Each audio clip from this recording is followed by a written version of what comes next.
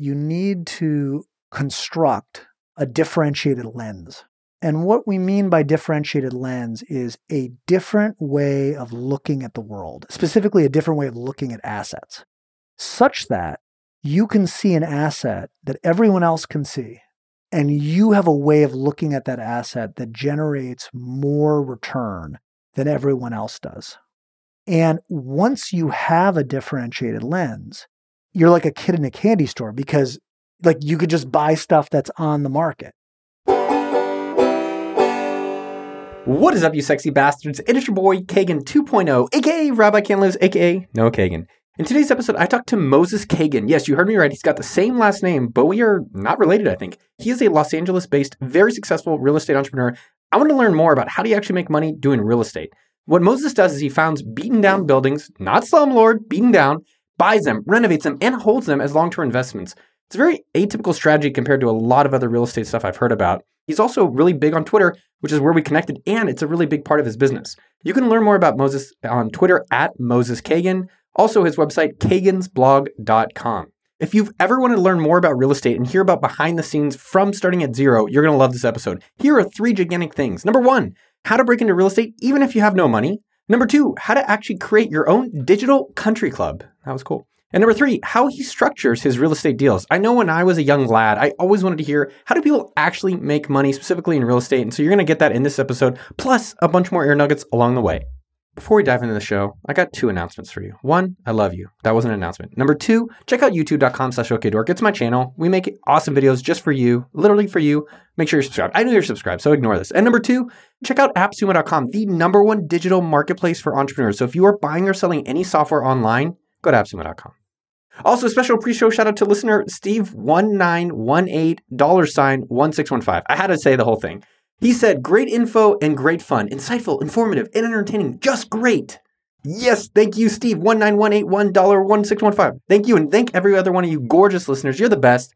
If you want a shout out in a future episode, leave a review wherever you're listening to this. I check every single one of them. Dude, how are you? How is life? Who is Moses Kagan? What's going on? Life's good. My partner and I are visiting Austin. Is that wife or your business partner? Sorry, good question. Business partner. It's very modern. Yeah, no, it is true. It's true. And I have a wife. I have an ex-wife too. So I'm you have 2 wives. Well, a new one and an old sequentially, not at the same time. But yeah, no, my business partner and I are here. Just really checking out possible deals. Very, very early in the process. And we could probably get into this more, but we have historically only bought properties, not only just in Los Angeles, but like only in probably 6 neighborhoods in Los Angeles. So everything we've done, we've renovated 100 buildings, all in like 6 neighborhoods. It's quite a trip, let's say, to be looking somewhere entirely different. Okay, well, yeah, we'll definitely get into that. So let's just talk about being a Kagan. That we're both Kagan. We are both Kagans. And are you a Cohen Kagan? Because there's the Cohen Kagan, and I'm the non-Cohen Kagan. So, I mean, I don't know for sure, but Kagan is my understanding, and maybe you could correct me, but my understanding is that Kagan is basically the Russian translation of the name Cohen. Yeah. So yeah, my family's all like Eastern European Jews, almost exclusively from Russia. So yeah, that's where we got it. Did you grow up being like, man, I'm a Kagan. There's other Kagans out there. I need to meet them. When I saw you online, I was like, that's my brother. You know, my mother always was like, you're all related. Like she's not obviously she's not a Kagan. She was a Kurtzman. That name comes from my father, obviously. But yeah, no, she always like made it clear that was like that we were probably related to every other Kagan. I was on a date recently. I'm single. I don't have any ex-wives yet. I hope I never. I used to joke like, I hope my 3rd wife will be great, but I'd rather not. Just... I can't recommend getting divorced. I would avoid that if at all possible. Oh yeah, do you want to? No. I mean, I don't really want to go into it, but it's an expensive, painful thing for everyone involved, and I would recommend not doing it. Did you have kids with her? My first wife and I have 2 sons who are 10 and 8.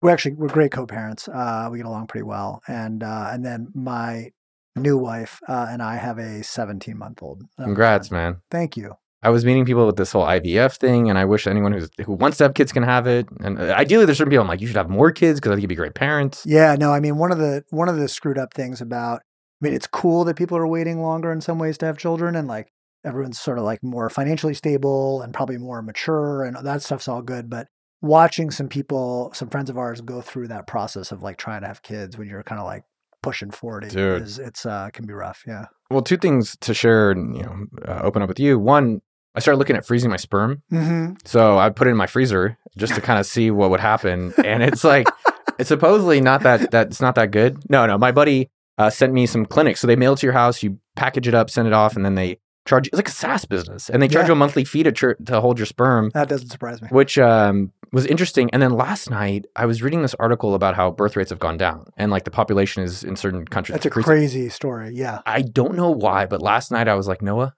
you need to go fix that. Like, you need to go impregnate as many men and women as possible to help the world. Yeah, well, I co-sign.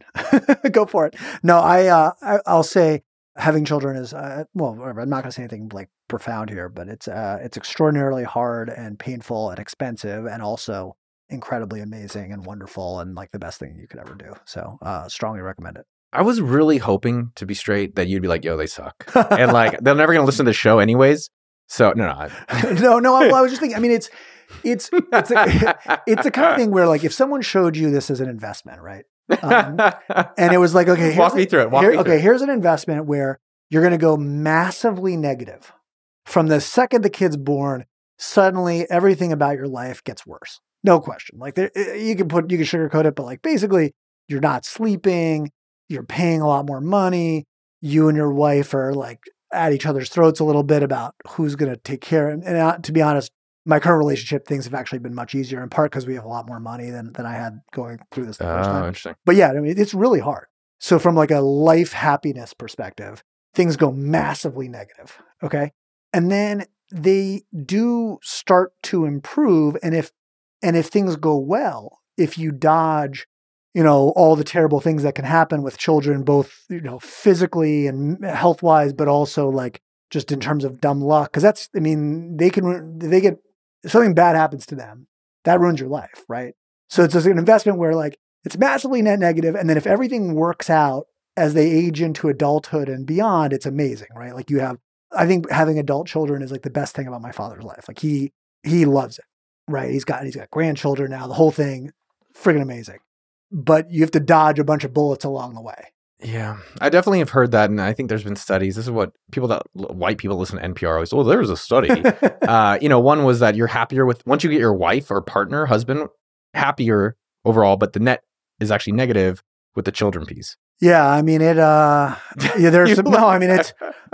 just really hard and you're not. And the thing is like, I said it again, I'll repeat it. Like it's sort of like you love them so much that if something goes wrong, even nothing that you can control, they get hit by a bus or they fall in with the wrong crowd and they end up being, drunks or who the hell knows. Yeah. Like it's completely outside of your control and yet it will entirely shape your life. Like there's no way to detach yourself from it. So if I pitch that to you as an investment, it's certainly going to be terrible for a while. And then a lot of money. And then if everything goes okay, then eventually 20 years from now, it'll be awesome.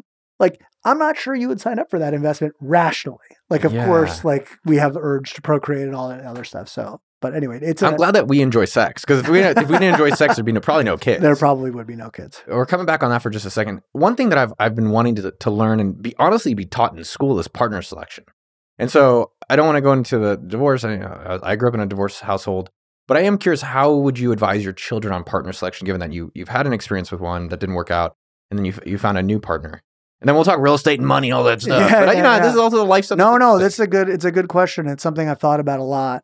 I think, put it this way, like the right relationship, actually, here's a great tie-in with real estate. The right relationship is a compounding asset.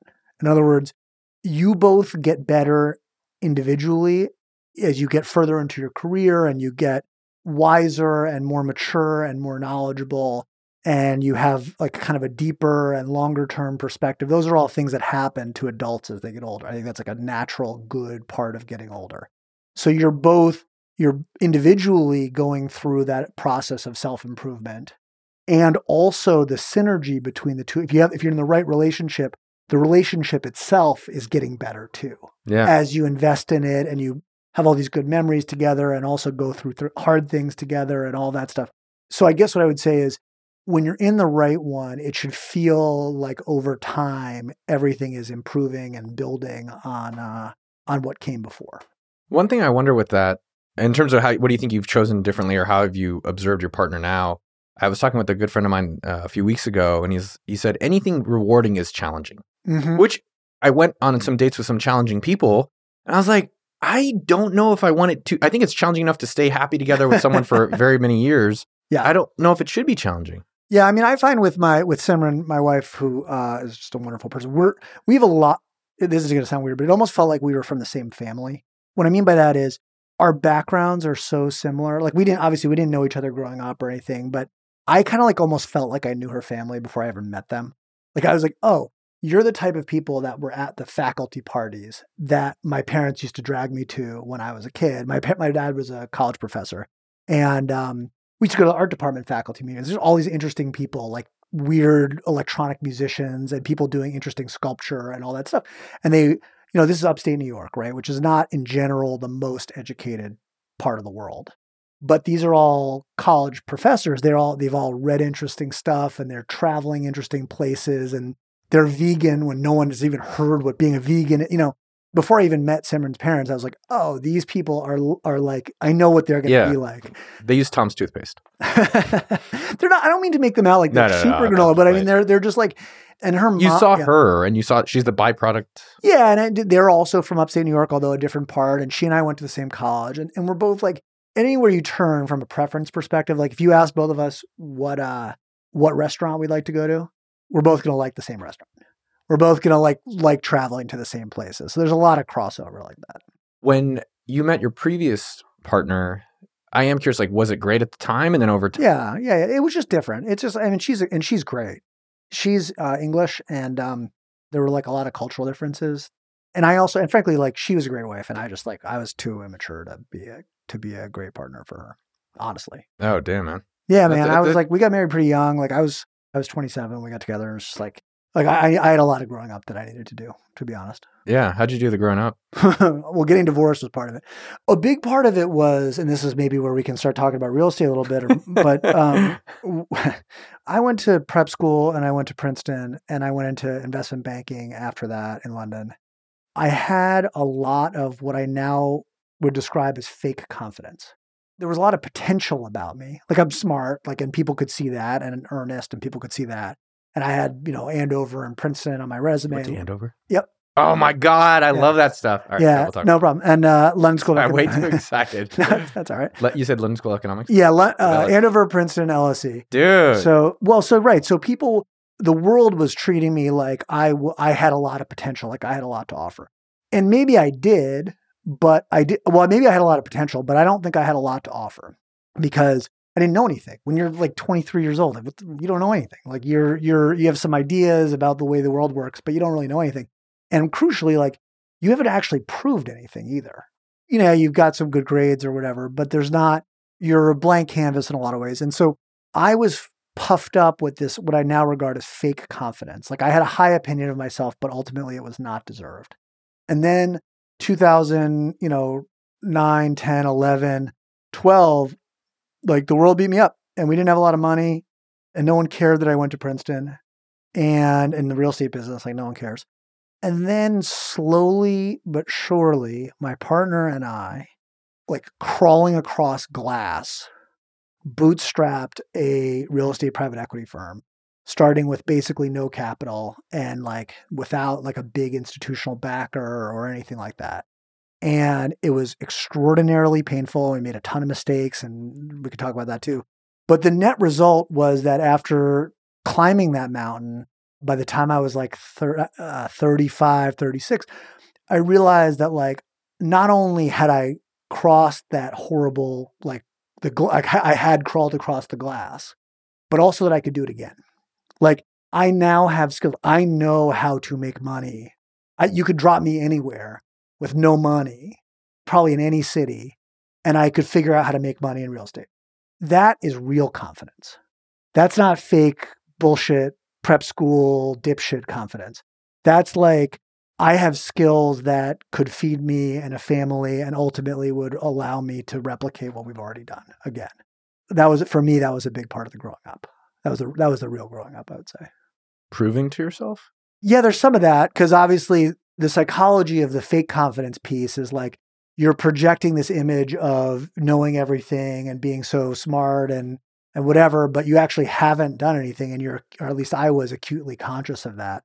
And so now it's a different thing. It's like there's a real feeling of, like I said, just being able to replicate it. And what were happening in your 20s? Oh, let's see. So I graduated college when I was 23. I graduated LSE when I was 24. I thought I was going to be a lawyer. And I was living in London during my time at LSE with one of my best friends who at the time was helping this billionaire buy classified advertising media. You know those Auto Trader magazines that you used to? Okay. So those are actually, not anymore, but they were spectacular businesses. They were little local monopolies, right? Like imagine you were like the guy who had the most read little magazine to sell used cars. So imagine you're the guy who owns the most read little free magazine to sell used cars in Warsaw in Poland. Or it kind of like doesn't matter, pick a city. No one wants to advertise their used car in like the second most widely read classified advertising thing, right? It's a little, you want to be where it's all about liquidity. You want to be the one that's advertising the one that's got the most readership. So each of these things was like little local monopolies in each little city all over. And this guy was buying them in France and Italy and Eastern Europe. And my friend was helping him. And it was an amazing business. He had a French publicly traded company that traded at like 12 times profits. And my friend would go buy some like local little monopoly, like printed cash in Lithuania, would buy it for like 6 times profits. And or instantly it's worth double. As soon as the profit from the local Lithuanian subsidiary is consolidated into the French publicly traded vehicle, instantly each dollar, or however you want to think about the currency, is doubled in value. Yeah. And so it's basically a roll-up play. So this guy was going around Europe buying anything he could get his hands on. My buddy Max was helping him. And I saw that. And I was like, I want to be on the deal side. I want to be like a lawyer. This seems awesome. And so Max got me a job at this tiny little boutique investment bank that was helping this guy do those deals. And so that was my entree into banking. And did that for a couple of years. Eventually, like... Were you like partying around Europe? I was doing more... Because I'm thinking you're at Ibiza. You're like... I did go to Ibiza. I ended up doing more of my stuff in London. Okay, so I get in there, right? And everyone else they've ever hired has like already had an investment banking background. I had none. I was embarrassingly ignorant of the entire process of how this whole business works. But pretty quickly I realized that like I was a terrible financial modeler. I didn't know any accounting. Like I didn't know what EBITDA was. And they were like, please make this like LBO model. And I didn't even know what an LBO was. Like it was embarrassing. But what I realized is that I was pretty good at understanding businesses. So that's the first. I liked reading about little businesses. The second thing was, this is immediately post.com crash. So this is like, well, not immediately post. This is like 2004 or 5. And none of the banks in England were covering the little tech companies because they were just like, oh, the internet's a fad. Like this is all bullshit or whatever. But like these little companies, some of them were minting money. I mean, it was these were good business models. I mean, it was now in retrospect, it's obvious, but it wasn't really at that time. But these things were growing quickly and they had really good margins. And when things like Google started to go public, you could see what the comps were, like the valuation multiples. And you just be like, this little crappy company that's making, £2 million in revenue or £3 million in revenue is not worth, 15 million pounds, it's worth 30 million pounds because once you start putting the multiple on that EBITDA. And so all these companies were unbanked. Like no one was calling on them because no one realized how valuable they were. And I realized it because I was just curious. And so I started writing letters to the owners. Of like software companies? Yeah, like little internet companies. I literally writing letters. This is how crazy this is, like 2005. I basically got one of the MDs to let me write the letters under his name. So it like said it was coming from this guy, Eric, and not me. And we'd be like, hey, you may not know this, but like based on what we can see about your company, we think your company might be worth blah. We'd love to come talk to you about your strategic options. And they would take the meeting. And then sometimes they would hire us to sell their companies. And so even though I couldn't do I was terrible at the stuff that you do as a junior investment banker, like the accounting, financial modeling stuff. There were typos in my PowerPoints. Like I was a disaster at that. But it turns out that if you can get senior people meetings that result directly in revenue, that's all they really care about. Like you can hire people to Really do the good lesson. accounting bullshit. What you can't do is you can't find people who know how to make the cash register ring. And so I had a couple of years of that. And then what happened is that my bonus demands became increasingly outrageous. And they had because I was sitting there and going like, if I'm going to be involved in revenue generation here, you can't pay me, a $40K bonus. Like that is it. Like how much was a deal you did, for example? Like I helped bring in, and I do not want to take full credit for this at all. Like I was part of a team, but I helped bring in a deal one year so this is a tiny bank, right? This is it's just tiny little M&A boutique. And maybe that year, the entire revenue of the company was like 10 million pounds. And I helped bring in a deal that year that I think did like 6 or 7 of the 10.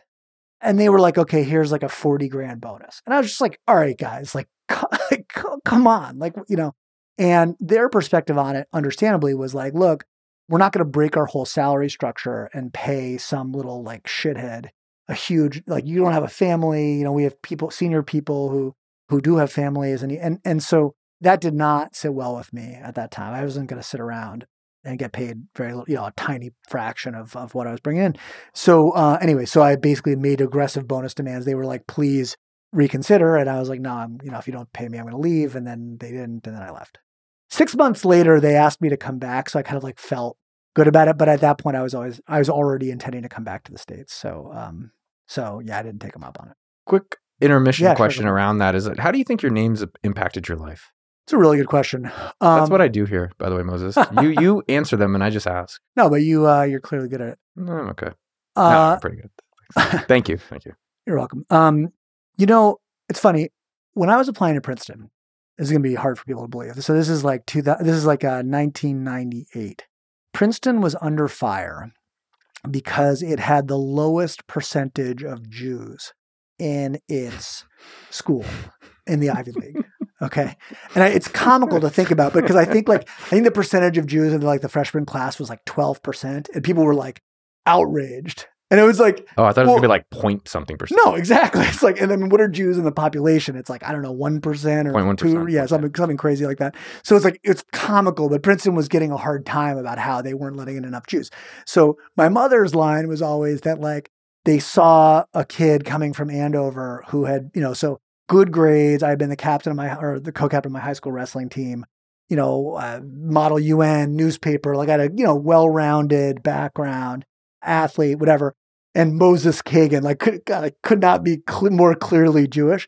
So my mother's line was like that was like, that people would probably remembered your name, knew you were Jewish, and that probably helped you get into Princeton, which obviously opened a lot of doors for me and everything during my life. So that probably the first thing I think of when you ask me that question is that. The other thing, sorry to digress, and now we're going to get a little darker. My father's father was named Moshe, which is Moses. Oh, I didn't know that. And Moshe, yeah. Right? Yeah. Huh. He's a Holocaust survivor. Barely. He and my grandmother got pregnant with my dad. They survived the war. And then when the war ended in Europe, refugee camps were set up in Germany for all these Jews who had been hiding in the woods to come to. And they hired a farmer with a truck, them and some other people, to drive them from wherever they were hiding out in the woods to this refugee camp. And my grandmother, I think, was already pregnant with my dad, and they were all starving. So my grandfather and this other guy went into a market town along the way to go try to buy food. And the townspeople beat the shit out of them. And so he made it back onto the truck, I don't know how, and got to the refugee camp. My father was born, but my grandfather, Moshe, was in hospital, kidney failure from the beating that he had received. They eventually made it to Israel about 5 years later, but he was in the hospital there, and he died when my dad was really young. From the attack? From the attack. Yeah, he was basically never the same. I mean, I don't think they had kidney transplants. I don't even know if they had dialysis back then. They certainly didn't have it in Israel. And so anyway, so he didn't really know his father. I mean, he has some memories of his father, but not a lot of them. And anyway, so I'm named for his father. So I kind of always felt like I feel deeply connected to that family history as a result of my name. P.S. When I was in Israel the first time, we went to the cemetery in Petach Tikva where he's buried, it says on this gravestone Moshe Kagan in Hebrew, which I can read, and it's just like that blows your mind. Like It's your name. Yeah, my name, me, Not you, but yeah. Yeah, on a gravestone in Israel. Yeah. Do you know where in Petach Tikva? Is it behind a soccer field? I don't know. I actually don't remember where it was. Okay, because my dad's buried out in Petach Tikva. Really? Or near Ra'anana, which is like close by. And it's out in like, do you remember if it's in a field? I don't remember at all. Oh, I mean, I remember being driven there, but I don't remember that. That's yeah. And then how did you said your grandpa barely survived the Holocaust? Do you know? Well, so my grandmother was a nurse in the partisans and the resistance. My grandfather, I think he was sent by the Russians to Siberia and basically was like in one of these like work camps survived the war in like a work camp in Siberia. Pretty wild. Yeah. I mean, these are crazy stories. Oh, man, that's wild. And then your mom wanted something to commemorate her dad or your dad's dad? That's my dad's dad. Yeah. Actually, my son, my 17-month-old son, Leonard, is named after my mom's dad too. I have a real sense, I feel extraordinarily connected to my family history, and I do every single thing I possibly can to try to make my children feel connected to that same legacy. Like I do not think of myself, nor do I think anyone should think of themselves as sort of like a free agent. Like I think that we owe something to the people who came before us and to the people who came after us. Yeah. And I try to live my life like that. Oh, that's beautiful. I was reflecting on that today and I felt not guilty, conflicted a little bit. Like I'm Jewish as well, like you. And, you know, in our religion, our culture, the Jewish woman is the one that passes the Jewish gene down. Yep. And so I've never really dated or been with a Jewish woman. And so I'm like, well, I probably should do that, keep my lineage. But I'm also attracted to other types of women, and there's a lot of many great women out there. I used to have some of that, and then my first wife converted to Judaism. My second wife, she is a Jewish mother, so like we're technically, she's technically Jewish according to the rabbis or whatever. But I don't know. My brother, they're not married, but my brother's partner is she's French Moroccan, right? Like she's Muslim, and she is a wonderful, amazing person, and so. I think my parents in particular had some hangups about that. They had some hangups about, I shouldn't say about my brother's partner, but just about us in general marrying Jewish women. But I think as time has passed, they and we have realized that's not really necessarily what it's about. Like it's about family and whether, and like what, I don't know, what religion people are, I think matters less than like what kind of people they are, I guess. Yeah. I went on a date last weekend with a Jewish woman, and my mom was texting me like every hour. She's like, "What do you think? You like her? She's nice. She's sweet. How's her? How's she respectful?" And just like all weekend, and then she texted me today. Even, how'd it go? You still talking to her? And I was like, but it was actually sad. About 2 weeks ago on a YouTube, I do YouTube office hours every Friday, and my mom, someone asked, my mom likes calling in on Fridays. Mm-hmm. That's her new thing. Oh, I want to talk to the audience. Well, get your own show then. And they said, "Oh, who do you think Noah should marry, or who do you think Noah should be with?" And she's like, "I just want him to have someone." Like, I think she just felt like he's getting older, and just needs someone to take care of the schlep this kind of stuff. And it was a little sad. And there's many women out there for me, but it was interesting to kind of reflect on which kind of woman. And I've gone back and forth over the years on that. Yeah, I mean it. I don't know. I'm not like I probably should have prefaced this whole conversation like taking advice on matrimony from divorced people is maybe like it should come with a warning label. I think it's actually a good thing. Oh yeah, no. I think I would actually argue the opposite. I mean, I really appreciated your perspective on lineage, and then maturity. But to find someone, Tucker Max said something a long time to me. He's like, you got to find someone going in the same trajectory at a similar rate to you in these partner selection. I was like, that's kind of an interesting way of like framing. That is an interesting way of thinking about it. I mean, Simran and I think have different ambition levels, so. We're not on the same trajectory from a career perspective. I think it literally might be impossible to find someone who is better suited to me. Yeah. I hope that I'm well suited to her. How would you think she'll rate you? I don't know. It's actually an interesting question. I mean, I think she's basically a more tolerant person than I am. So like it's easy to get along with a tolerant person, right? Like I am the one who is difficult to get along with. She is easy to get along with. So I don't know, but obviously there's some reason she married me. Yeah. How'd you meet her? Online. I had a date. I had a OkCupid profile. Her friend found me and was like, okay, this guy went to Princeton. He's a real estate developer. He's from upstate New York. I have a friend who is from upstate New York, went to Princeton and is an interior designer. Like probably they should meet each other. Oh, so she saw you matched. Yeah. And so she reached out to me and was like, hey, I've got this friend who I think you, and blah, blah, blah, made the match. Dude, hell yeah, man. Yeah, it was good. It was really good. We took her out to an extraordinarily fancy dinner when we got engaged. Nice. Which one? Which restaurant? Yeah. Oh, it was like Rosso Blue or something downtown LA. It was like Nice. I just like went for it on the wine. One thing coming to the real estate stuff, like what's the intro for you in general, like professionally? Like how do you like describing yourself? What's the So I don't know about describing myself, but the business we're in. So I run with my partner a real estate private equity firm. It's called Adaptive Realty. It is a boutique in the sense that we're pretty small. Like so we own with investors like about $175 million worth of real estate, which sounds like a lot, but in the grand scheme of things is actually not a lot at all. Really? Now in real estate, I mean, random guys you've never heard of before in real estate own $1 billion worth of assets. It's an insane business. It is, in my opinion, the best business in the world. We can talk more about it. I want to hear that. Anyway, so we are a boutique real estate private equity firm. We raise money from investors. We buy apartment buildings in Los Angeles. They're sub-institutional scale apartment buildings, which means that the size of the buildings is so small that like Blackstone or whatever would not be. Like how many units is that? Well, it's better to think about it in terms of dollars. So we'll do projects anywhere from like 3 to 10 million total capitalization. Whereas like an institutional firm is not going to, there's no chance in a million years that they would be interested in a $5 million deal. It's just like not efficient for them from a capital deployment perspective.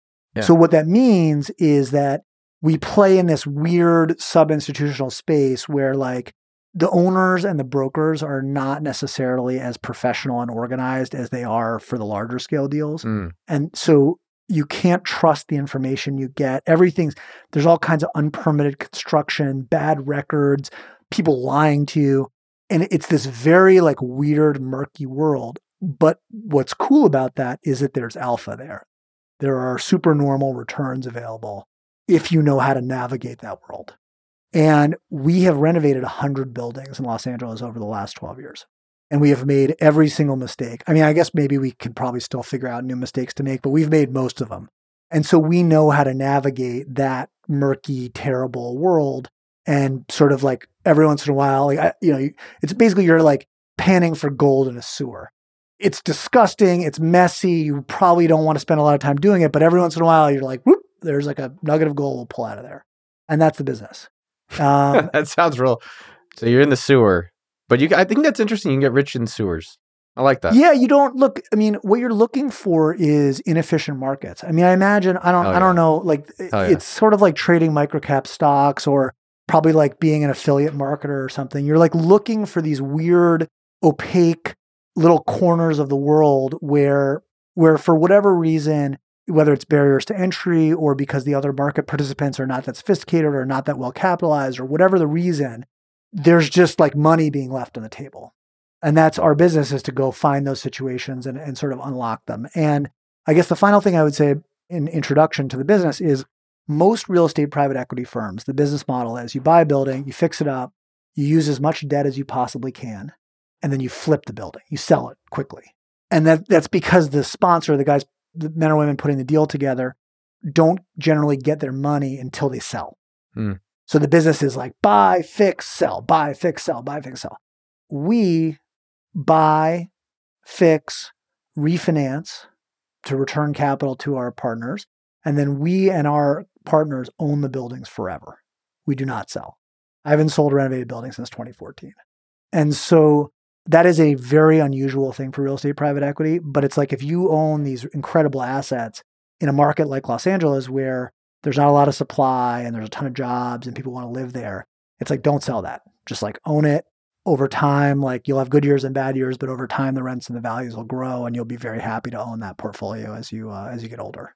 Man, there's a lot in there. That sounds cool. So 175 million, that's obviously what people get their little boners about, or big boners about. So I like that you said, it was really interesting. It's the most lucrative, or one of the most lucrative businesses that people can go into. Because I remember like in high school or even in college and afterwards, like I worked at Intel and I would hear, Rich Dad Poor Dad books and read real estate books. And I'm like, how do they do it? So maybe can you walk me through how you're approaching it in Austin? So you're here now. Like, how do you guys look for these amazing opportunities? Yeah. So I'll go through the math in a second, but let me just say that fundamentally, the reason that it's a good business and arguably like the best business. Look, the best business is starting Google, right? Okay, so if you're not going to start Google, right? The reason I think real estate's so great is, one, you can use other people's money. Like that's the most important thing. Like we have got to the point now in our deals where we don't have to put up any of our own money if we don't want to. We do because we like to get the returns. And we also, some of our investors prefer that we do, et cetera. But fundamentally, we don't have to if we don't want to put any money up. So we get to you could buy a $10 million thing and have ownership in it without putting up any of your own money. Like that is an amazing thing. The other thing to say is, and this is sort of a subset of that, is if you or I right now went to go buy a company, a big company, and we were like, we'd like to borrow, 80% of the value of this asset or 75% to buy this thing. Can we have it? The bank would be like, are you crazy? Like they won't lend Blackstone 75% of the cost of buying a deal, right? Like they'd be like, you're out of your mind. It's over. Whereas banks will, no problem, allow you or me to sign on a loan to buy a $10 million apartment building. So interesting. Yeah. And it has to do with the fact that, they're relatively simple businesses to run. There's hard assets. Like, it doesn't disappear if the owner goes away. If they have to foreclose, they still own a building and land. And so banks, because they know that they can take the building back from you if you don't pay the loan, are willing to loan to an individual to go buy the stuff. So to give you a sense, I think the last time I think that I have signed on something like $70 million worth of loans. And at this point I have a reasonable balance sheet, but it is nowhere near 70 million, not even close.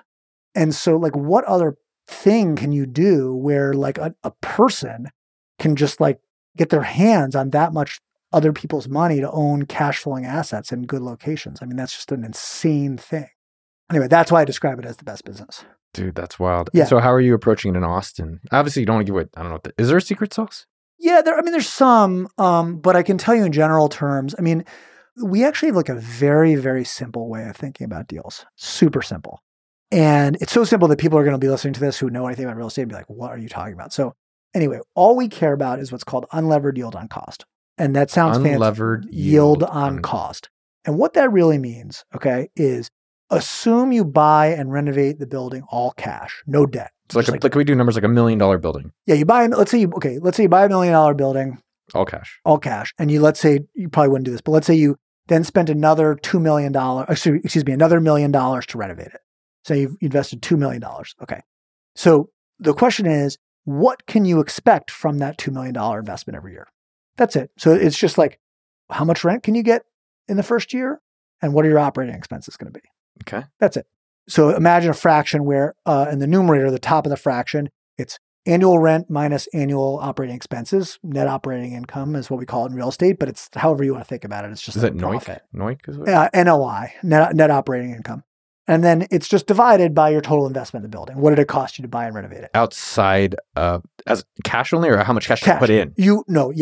Imagine you don't use debt. Imagine you just have $2 million in your bank account. So you just imagine you've paid for the whole thing in cash. Okay, got it. And we have different investors who have sort of different return thresholds, but all we're doing is solving for, can we find buildings that have, in Los Angeles right now, we probably want a 5.5% unlevered yield on cost. And that just means the annual net operating income divided by the amount that it's going to cost to renovate. So of $1 million building, you want $50,000 a year. 55,000, yeah. Oh, if it's 5.5. And then how does that compare to a cap rate? It effectively is a cap rate. It's just that a cap rate is if you could buy that $55,000 with $1 million, that's a 5.5 cap.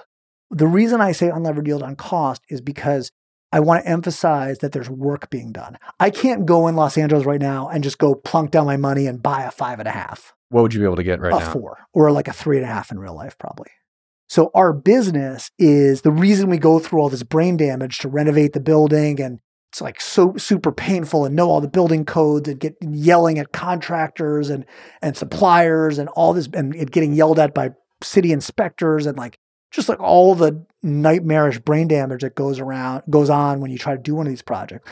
The reason we do that is because of that delta, the difference between what you can get by just buying a building, 3.5 or 4%, and what we can create by doing all that brain damage, which is a 5.5 or ideally a 6. So a 6% return. Yeah.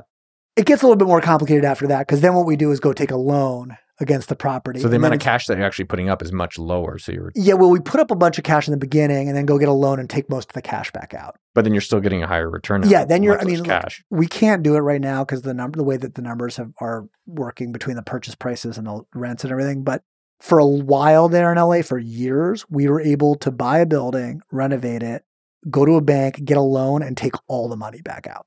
Just because of the appreciation, or because they were doing because it's the forced appreciation. Like when we were done with the building, like so, let's say we were in the building for $2 million, the appraised value would be $3 million, and the bank would be like, "Yeah, we'll happily make you a loan for $2 million."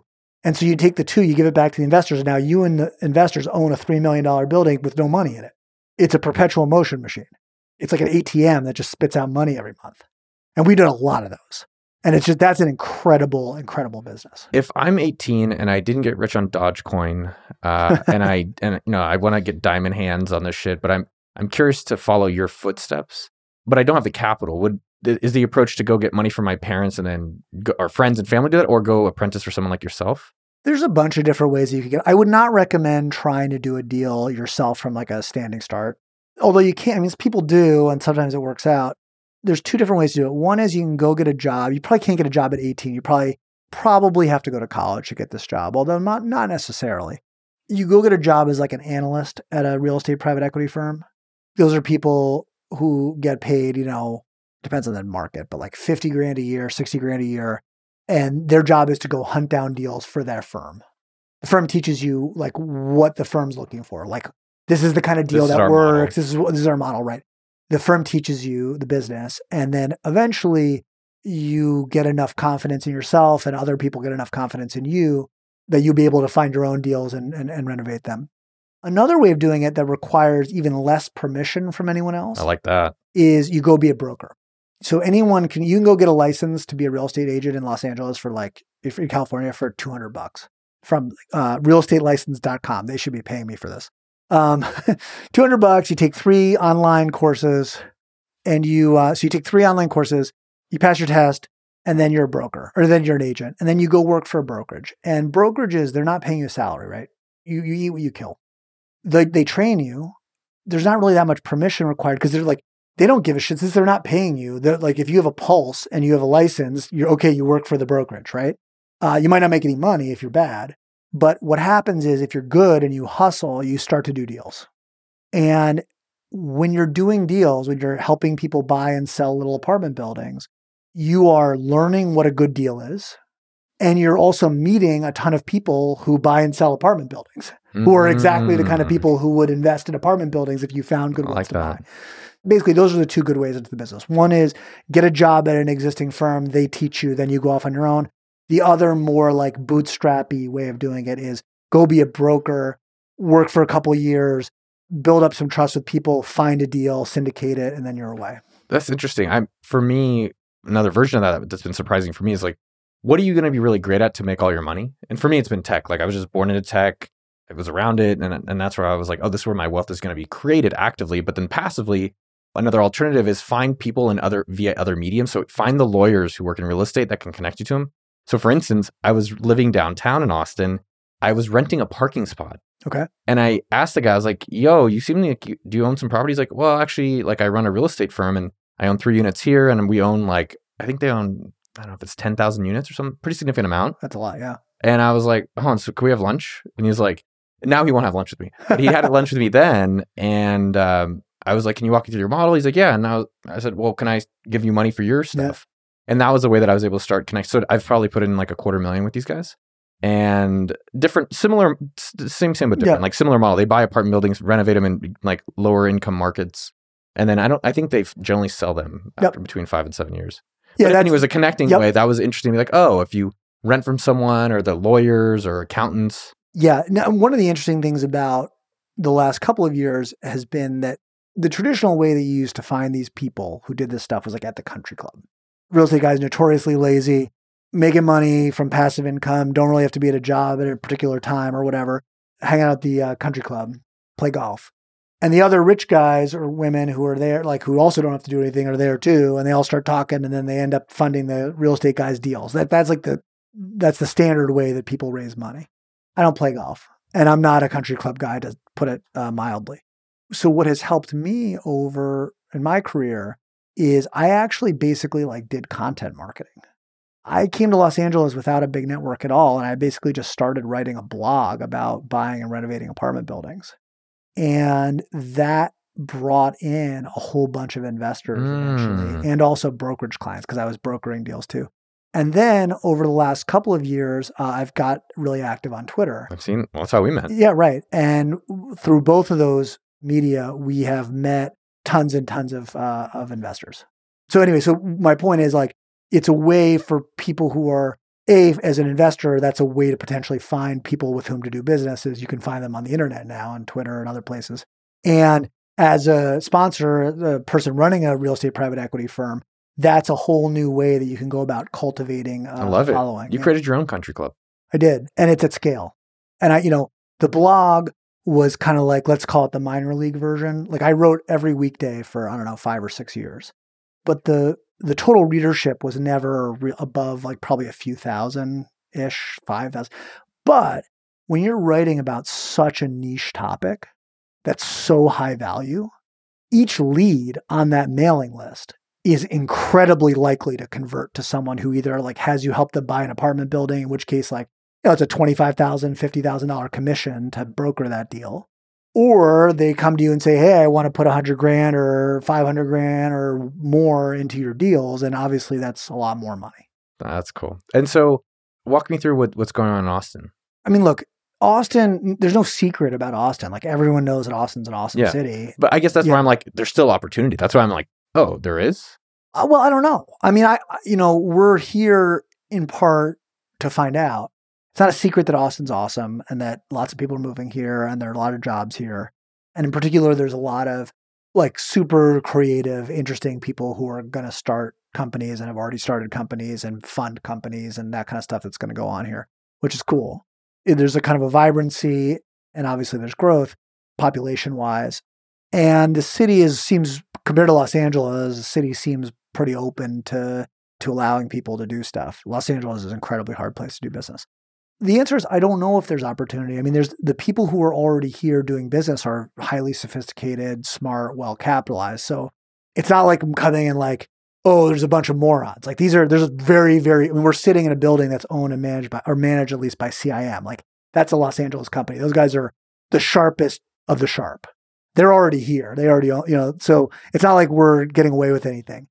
So we're hopeful, though, that we will be able to see some opportunity, and honestly don't know yet. Like this is like literally the first day that we're driving around. And are you looking at office buildings? You're looking at apartment complexes? Do you have specific areas? Only apartments. And honestly, we're looking all over the city because we don't know yet. Like there's the temptation to want to copy exactly what we've done in Los Angeles here.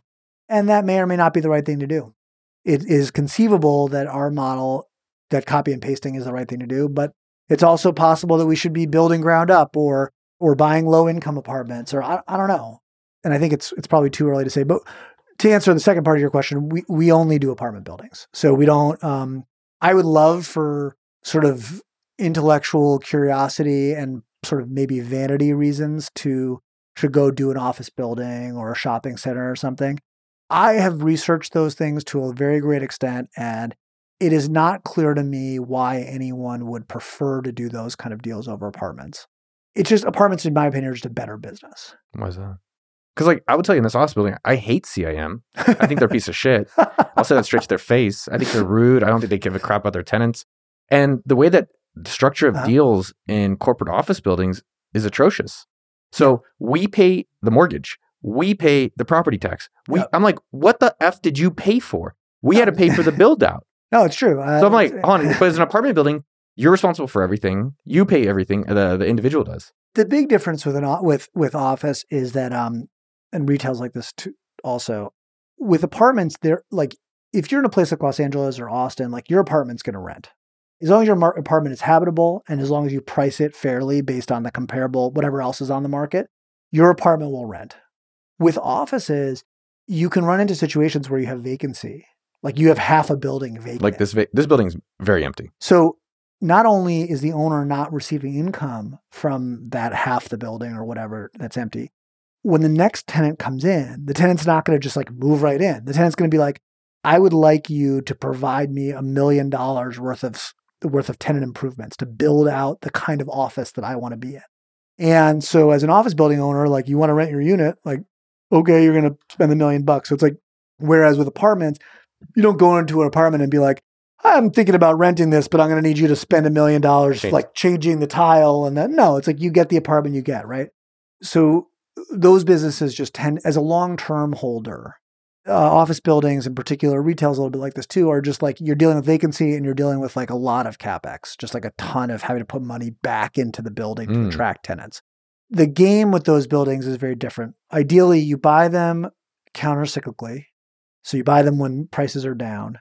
You spend that CapEx to fix them up and get tenants in there, like ideally like high-quality tenants with good credit ratings. And then you immediately sell the building. And that's a good business. People have made, Blackstone's done that. Like people have made a lot of money doing that. But that's not the same as like being a long-term holder. Like you're just like, you want that asset off your hands as quickly as you can. And that's just not the kind of business we want to be in right now. And so do you guys make up the revenue numbers or do you ask the current owners? Do you look for on-market stuff? Do you look for brokered stuff? Do you look for off-market, like LoopNet? Like in LA, we look everywhere. We find plenty of stuff on market. So here's the thing. If you want to do one deal, you can like wait until you find that like needle in a haystack deal that's like that you're stealing. Okay. We've stolen some buildings. Like by stealing, I mean like someone comes to you and says a price that's just like obviously ridiculously cheap and you immediately buy it. And no, they didn't. If they had put it on the market, it would have got bid up to what it should have been. And so that's what I mean by stealing. Like you're just buying something for way less than it's worth, obviously. And we've done that some. The problem is that is not a way to build a sustainable business because you can't like rely on regularly stealing buildings. So what do? The answer is that you need to construct what I call, or and following on from a real estate guy, Francis Greenberger, who's just like an absolute genius, a differentiated lens. And what we mean by differentiated lens is a different way of looking at the world, specifically a different way of looking at assets, such that you can see an asset that everyone else can see. And you have a way of looking at that asset that generates more return than everyone else does. And once you have a differentiated lens, you're like a kid in a candy store because like you could just buy stuff that's on the market. Greenberger, who's a billionaire now, his lens was in New York City a long time, like 40 years ago, more, 50 years ago, there were all these shitty apartment buildings. He realized that you could turn them into co-ops. Like you could buy the buildings at a price that reflected the shitty low rents, fix them up a little bit and sell the apartments to either to the current occupants or to new occupants. And so he describes the situation where he would like he could buy any building.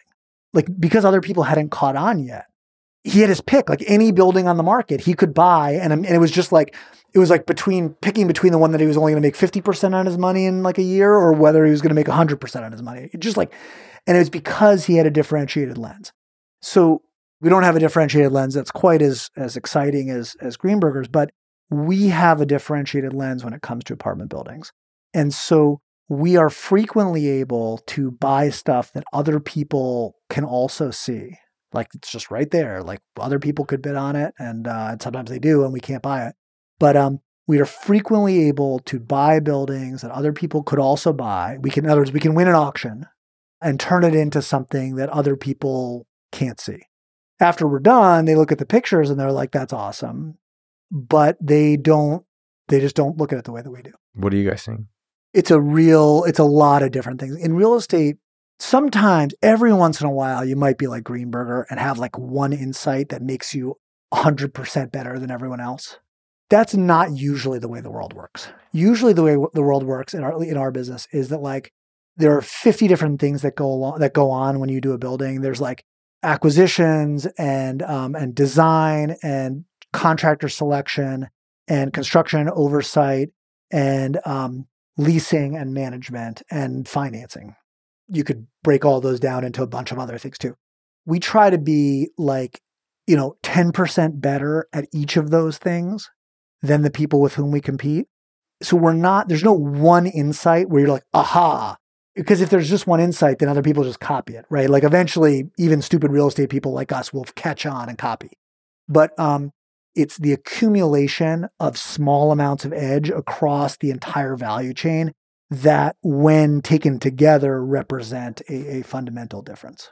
So one thing you said earlier that I wanted to revisit is I like that you've only bought in 6 areas in LA. I love the focus and the concentration. And so in Austin, are you comparing it based on that calculation, like the net over income? Yeah. And then just comparing, like, because I think I like about that, or IR, or some of these metrics, you're like, it's kind of makes equivalent judgments. We will use the same math in Austin.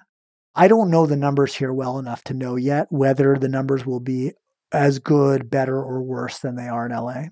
There's like a secondary reason for being in Austin, and this isn't just Austin. It's like we were in Phoenix like a couple months ago, and we probably will visit a whole bunch of other cities too. I happen to like Austin a lot because like aesthetically, it's just like a cool place, and like that would be awesome if I could spend some time here every year. Like that'd be cool. But there's a kind of a diversification element too. Like some of our investors are like massively over-indexed in California real estate, like massively. Like, they own $1 billion worth of assets, and like all but 50 million of them are in California. And like California's politics have tilted pretty far left. Yes. And show no signs of going in any kind of more saner direction. And so imagine you have these like serious long duration assets that you've had in your family for a long time. And like, you might be tempted to be like, I do not want to have like 95% of my net worth subject to the people in Sacramento. So there's some value in diversifying, even if the numbers are worse in Austin or wherever else we end up, there's some value for our investors in just diversification. Yeah. What kind of house do you live in? Kind of house do I live in? Yeah. I live in a old house. I live in it's kind of funny because I actually don't think these areas should exist. I live in a neighborhood called Los Feliz, just on the very western edge of Los Feliz. So it's like the northeast corner of Hollywood, like right at the base of the hills. Actually, my street, like my block, is where it starts sloping up to go into the hills. So it's walkable. So I can walk to all kinds of awesome, mostly Thai restaurants, and like it's a walkable urban area. But my street is in a historic preservation zone, so all the houses were sort of built in the 1920s, and you're not allowed to rip them down. And so people have, for the most part, done like these really interesting and nice renovations, like very historically sensitive renovations. And so it's like beautiful, quiet street that almost feels like suburban. It's actually a dead end, a couple blocks. So it's a dead end street that feels like almost suburban with these beautiful old 1920s houses, but you can like walk into Hollywood and go to bars and whatever. So that's like a cool, anyway, that's right. How'd you evaluate that financial decision? Did you approach it from the same lens? Because I think that's where I've struggled, where I think with real estate in general for myself, like probably about 6 years ago at AppSumo, the company was doing relatively well. And I was spending probably like 2 to 3 hours a day looking at houses to buy for Airbnb. It was just when Airbnb started. Yep. So I was like, if I buy anything, there's a different lens. I can throw these Airbnbs in. And I was spending a lot of time doing it. But then at the end of the day, the math, I said, all right, at the end of the year, I can make $10,000 profit. Maybe there's an appreciation gain, but I'm strictly cash flow. I was like, we can make $10,000 in a day at AppSumo. Yeah. And so I don't really have an advantage here. And it's, everyone can compete in it. And so I guess that was one point to your earlier stuff. And then also, when you're trying to buy a house for yourself, you're like, well, my cap rate isn't as good as like buying a building. So. I don't think that your house should be primarily viewed as an investment. Ideally, you wouldn't view it as an investment at all. Ironically, my house is probably my best investment that I own right now, just because of what's been going on with residential real estate. I mean, it's just like, I guess Austin's even worse than it is in LA, but like it's been going up 15%, 20%. I mean, it's insane. So actually, our house turns out to have been a pretty good investment. But I don't think that you should think about houses like that. I think it's a consumption decision. So we bought an old house that was in really rough shape. The owners had owned it since I think the 60s. Oh, wow. And it was like, Is the house you're in now? Yeah. It was not good. And we gutted it. And my wife's a designer. I mean, we happen to have similar taste. I guess maybe that's part of the reason we got married. She has great taste. And it was so awesome for me because, I mean, we both contributed money, but she did all the work. And so I just got to live in this friggin' awesome house that I didn't have to do. Unlike all the other buildings I've ever been involved with, I basically had to do nothing. Like I just signed my share of the checks.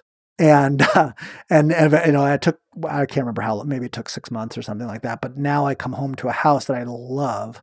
And there are massive psychic benefits to living in a place that you're really happy about, that you can't put in a spreadsheet or anything. Dude, I was literally having this talk on the drive here. So I just bought a new house here. I bought it in January, but I just moved into it 3 weeks ago. Mazel tov. Thank you, man. Thank you for the mazel. I love some mazels. And I've never had a nice house. And this house is nice. This is like, you will come in like, Yeah. I'm happy for you. That's awesome. That's a great feeling. I hope everyone can get that chance in their lifetime to have. Because like I grew up like 1,400 square foot California house. It was fine, but I couldn't really, my parents were just strict. And then like I always lived in kind of like crappy places. And then finally at almost 40, I'm like, let's just try this out. And honestly, Joe, I will say like life is significantly better. Like it's just, you have space. I have like windows. I have walls that don't have cracks in them. I don't have like a bunch of bugs running around, all this stuff. And it's kind of like, it does elevate your game a bit. I'm not into Ferraris or, fancy shit like that. But I was like, man, having this kind of nicer house, like definitely makes me elevate my work, elevate who I feel as a person. And maybe it'll come down in a few months, but I still think there's a net benefit that. No, I think look, obviously there's, there's the hedonic treadmill, right? Like, so eventually you just get used to it. Who wrote that shit, man? That guy probably didn't even work out, or that woman didn't work out for shit. But I think that even though you do get used to it, whatever. I've been in my house for a couple of years now. I haven't got used to it. Like, I'm used to it, but it still makes me happy every day. And that's a good feeling. And for me too, this is the first like nice house that I've ever really lived in. I don't think I could ever go back. It's funny. My friend was saying you should go live at your old house. So I went to my old house. Today's Wednesday. I went to my old house Monday. I felt a little sad for myself. Like, man, I don't know why you do this to yourself. Like, you didn't need to. You could have afforded a nicer thing.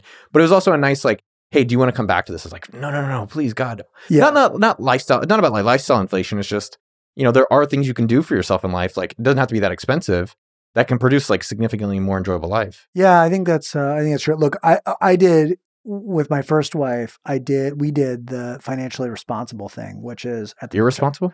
No, responsible. Oh, man, I thought I love a responsible story. No, we it may have been irresponsible. You'll see in a second why. Rather than buying a house, this is like in 2010, maybe 2011. We bought a fourplex in a not very nice neighborhood. In LA? Yeah. Like which range? Broadly speaking, it's mid-city. So mid-city? Yeah, mid-city is good now. Now it is. Oh, wasn't it good in 2010? No. Mid-city it's not fair. I mean, I shouldn't say it's bad. Like the people who owned their homes there were like, take very good care of them. And there's actually a very nice neighborhood feel to it. Like I actually was on the neighborhood council briefly. There actually is this like amazing backbone of like longtime homeowners that take care of the place, keep an eye on things. So that part's cool. But the commercial in particular, like it's a lot of liquor, or it's got better now, but it was a lot of like liquor stores and like very, very cheap motels that probably you could rent by the hour if you ask. Halfway houses.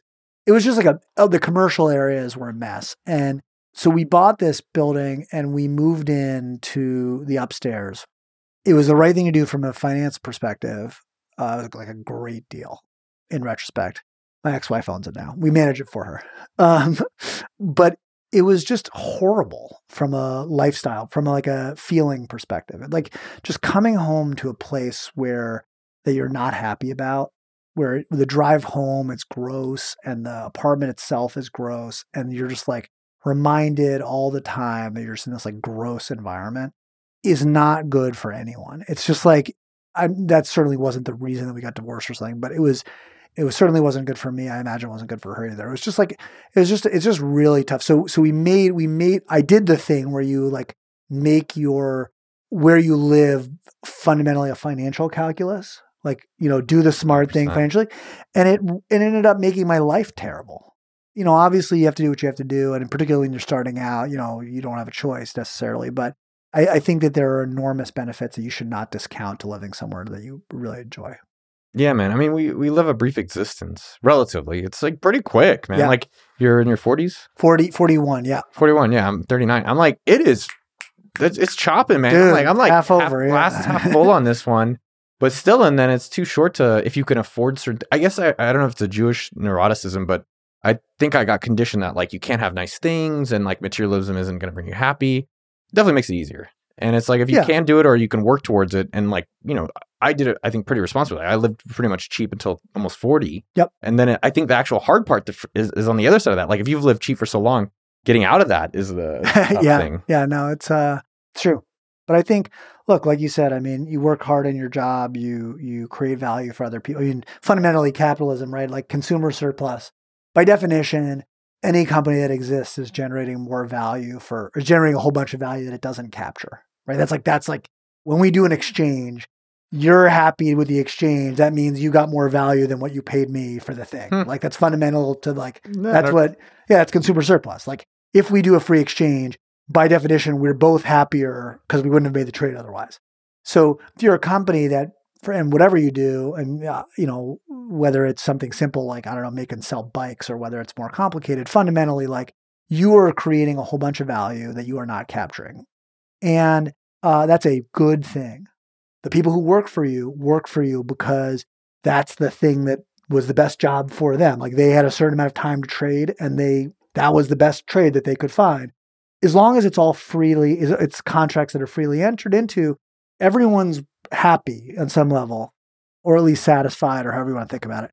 So great. So you created this thing where everyone's winning on some level, and you're getting to win, which is an amazing thing. That's like, I mean, I'm a capitalist to my core for this reason. And so you do that, and you ought to be able to then enjoy the fruits of that without feeling bad about it. Like you're creating a fuckload of value for the world, and you should be able to capture some of that. Yeah. I've been fascinated with people's money relationships. That's a function of childhood, net worth, income, surroundings. There's a lot to it, and it's complex for a lot of different people. Can you describe like your most recent deal? I'm sure people ask you, what's your craziest deal? I'm just curious, like what's most recent? Like what'd you find? What did it look like? The most recent one is, so we just bought this building last week, I think. Rough area? Which area? It's not rough, the area, but which area? That one is, actually that's Mid-City too. And that actually happens to be in an opportunity zone. And the capital for that deal came from some venture capitalists with whom we have what's called a programmatic joint venture, where they allocated a certain amount of capital to us. And we're doing, I think this is the fourth deal with that pool of money. So it's a vacant building that we bought, like just in some ways like a complete disaster. Like part of it doesn't have a foundation and hasn't for God knows how long. Nothing about it's good, except it's in a good location. How'd you find that? That one was on market, and we went and contract on it. We sort of won an auction to buy it. We inspected it. We were like, this does not have a foundation. Like we cannot pay the price that we had agreed. So we backed out. They tried to sell it to someone else. Same thing happened. And then they came back to us and they were like, hey, we said, look, we'd love to buy the building. We just need the price to reflect the fact that we're going to have to spend a lot more money basically rebuilding a foundation that doesn't exist. So they tried to sell it to some other people and then realized that actually we were right. And like what we were asking was not unfair. So they came back and we made a deal at a price that reflected the additional cost. We are currently my partner does all the design and construction management. So whenever we buy a building, we have a view about what we're going to do with it. And that's how you get to that unlevered yield number. Like we estimate, okay, we're going to make these kind of apartments. Here's the rent we're going to get. Here's how much it's going to cost. Here's how much it's going to cost to actually do the renovation to get those apartments. Okay. When we do that, we don't necessarily have the optimal solution at the time that we buy the building. We have a solution. So by solution, I mean we have a game plan that will get us to the unlevered yield, above the unlevered yield threshold that we were looking for. But then what happens is my partner starts to actually work on it and like play with different designs. And frequently what will happen is we will hit upon a solution that's better than the one that we had in mind when we bought the building. So we are currently in that process right now where he's playing with designs to kind of like try to optimize. Once he does that, the next step is taking it through the city, like getting them to sign off. And that's like a multi-month long process of getting various clearances and engineering and all kinds of other nonsense. And then when we get those permits, then we probably have like a 9 to 12 month construction process. And then we got to lease it up. This is apartment buildings. Yeah, exactly. But it wasn't being used? The guys we bought it from bought it, I think, with some vacancy, and then some of the other tenants moved out. So that by the time that this building is a dump. Like it is arguably not safe for anyone to be living. I mean, a building without a foundation in an area that's prone to earthquakes is not a good look. So when we bought it, it was vacant. The deal is not going to blow anyone's hair back from a numbers perspective. It's pretty good, but it's opportunity zone money. So there's some tax benefits to the investors of having done it. And when we're done in, I don't know, it'll be leased up in 14 months or take your pick. I don't know. We will, hopefully interest rates will be reasonable. We will go refinance. Actually, I guess on an opportunity zone, it takes 2 years. So 2 years, we will refinance, return a bunch of money to our investor, and then we and our investor will just own that building forever. What are some of the war stories? How much time you got? Oh, man. I mean, the first building we ever bought, we rented to a woman. I've told the story before. Rented to a woman who we thought was just like a single woman, and she turned out to have a boyfriend, which was like, okay. And the boyfriend was a pimp who was running prostitutes out of the apartment while she, the girlfriend, was at work. So that was like the first building. She didn't know? Who knows? I don't know. Okay. I mean, so that was like literally the first building I ever bought. This was my brother. So we had to ask them very politely to leave the building. I'm going to go through several of these. Bought a building where one of the tenants had very recently gone to jail for attempting to attack another tenant with an axe. These buildings had security doors like left over from the 80s, like these like wire mesh, like steel mesh security doors. And there was a fucking like axe gash like in the metal security door where the guy had taken a fire axe or something. And like, so he went to jail. And then when he got out of jail, I had to go meet with him and be like, listen, obviously like you can't live here. And the guy, it was super funny. Like I hired armed guards to come with me to do that negotiation because I was worried he was going to attack me. Guy couldn't have been nicer, offered me to like get high with him. I was like, while we were negotiating, like, no, thank you. But we ended up like getting him a hotel room for a month and like giving him cash, and he moved out. Well, because he didn't he lose his lease when you tried to kill your dude? Los Angeles is crazy. Like even if we could have gone through eviction on that, we would have won, but it would have taken like 5 months or something. And meanwhile, we got an axe attacker like living in a building with other people. So we ended up, we rented an apartment for a hotel room for a month and a bunch of money, and he moved out. I had another situation like that, different building, made a deal with this gangster to move out. We made the deal, but then he was supposed to move out. But in the meantime, he got arrested for threatening another one of his neighbors in a different building. So he goes to jail, and we're like, so then move out day comes, he's supposed to move out, and he's in jail. So we move his stuff to storage. And then he gets out of jail like a few months later and like basically knocks on our door being like, where's my stuff? Can I have the rest of my money? And it's like, this is a scary dude. But it worked out fine. Like gave him his money, gave him the keys to his storage. Like, I mean, I got a million more of these stories. The point is that our business is not fundamentally like about being a like spreadsheet jockey. The math that we do on these things, it's 4th grade math. That's not the hard part. The hard part is you're buying a fucked up thing, sometimes with some very rough people in it, and you're trying to transform it into something else. And you have all these forces sort of working against you, from the city to interest rates to rental market, whatever.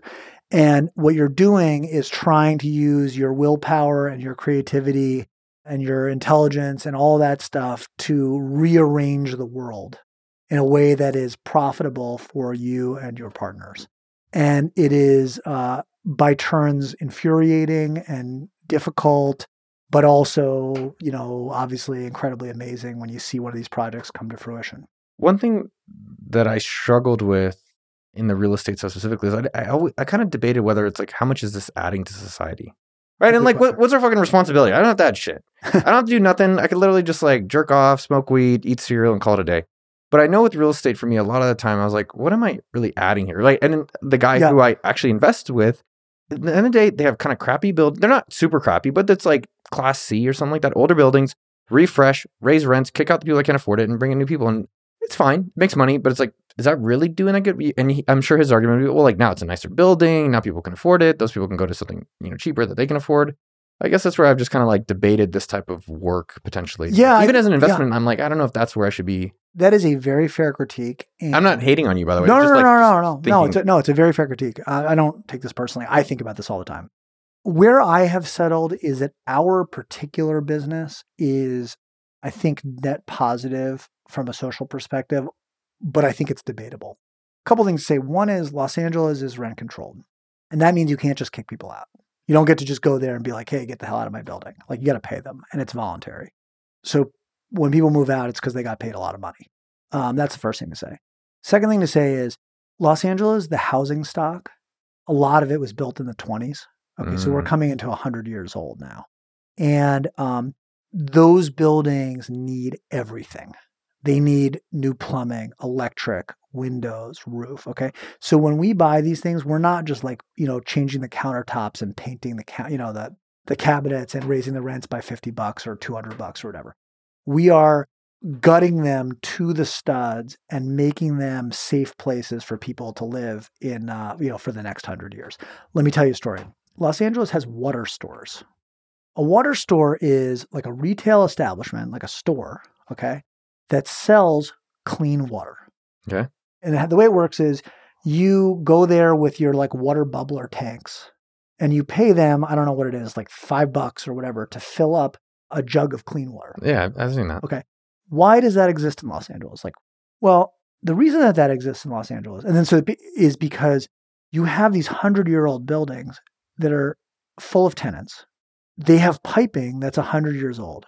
The water that comes out of the taps in those apartments is fucking brown. Because of the way that rent control works, and there's various formulas that kind of govern how you can get a return on your investment for fixing an older building that you own, it is not in the interest of any of the owners to fix that piping.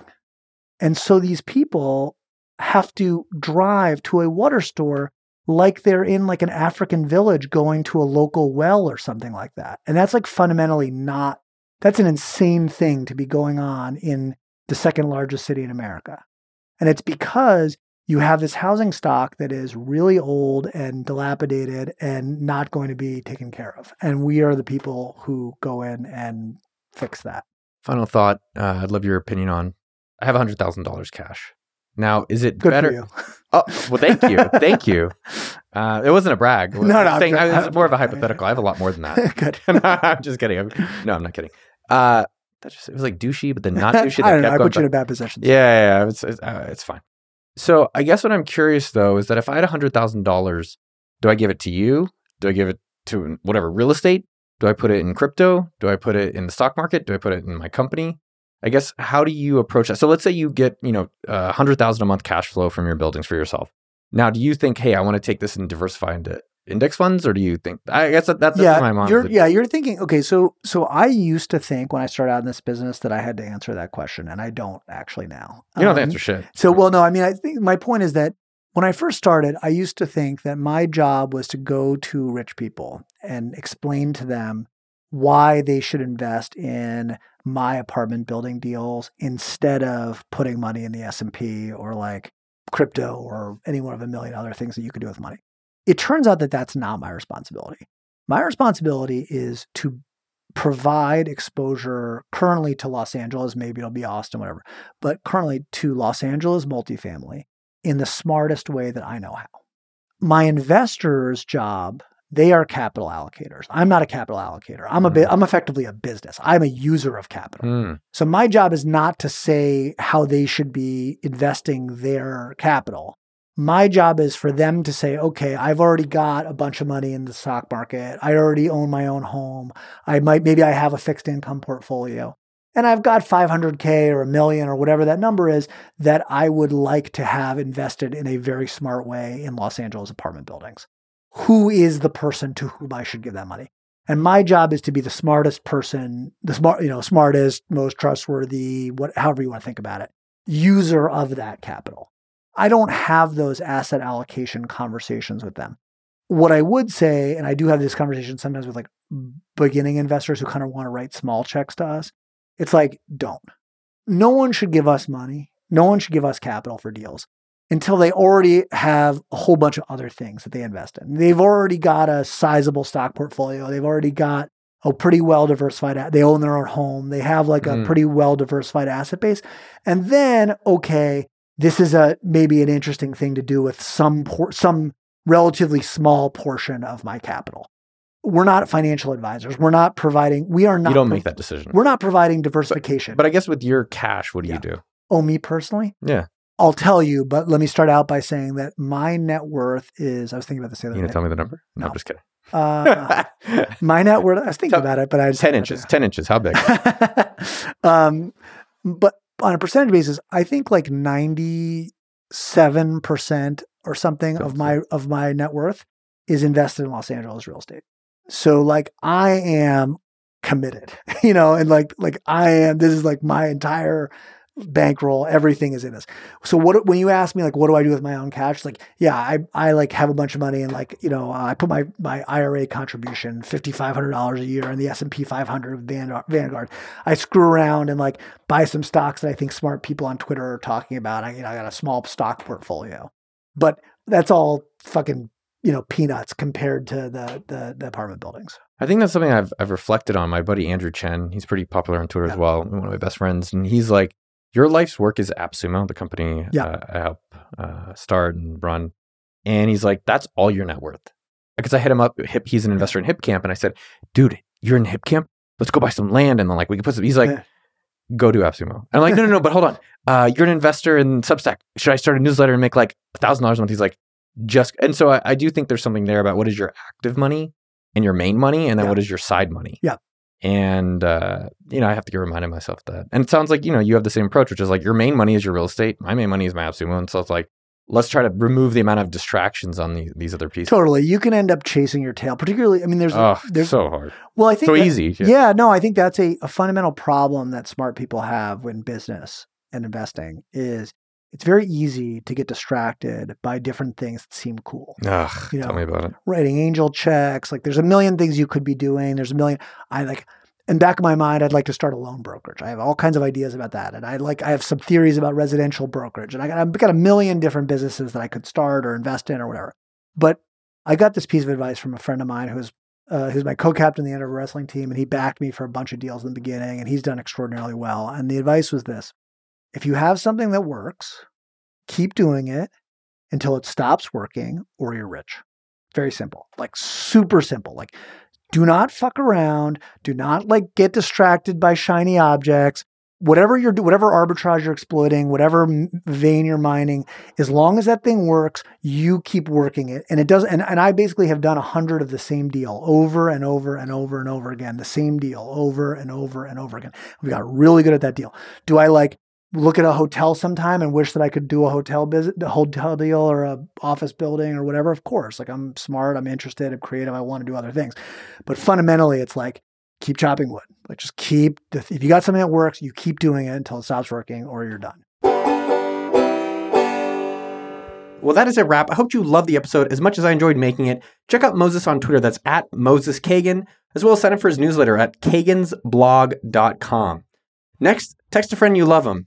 Yo, dog, let's go make some strawberry jam together. And before you go, tweet at me at Noah Kagan and let me know what you thought of this episode. Remember to go subscribe to my email list. You already know what to do. It's sendfox.com/Noah. Plus, create your own email list at sendfox.com. And appsumo.com, number one site online for entrepreneurs. Buy and sell all the software there. Use code Noah10 at checkout, 10% off. And use code Noah10 at checkout. If you're a brand new customer, you get 10% off, already massive savings on great tools. Finally, a couple shout outs to my amazing team. Thank you to Jason, podcasttech.com. Sometimes I want to say the wrong domain name so y'all can't hire him away from me. But look, it's a free world out there, y'all. And Jason's the best.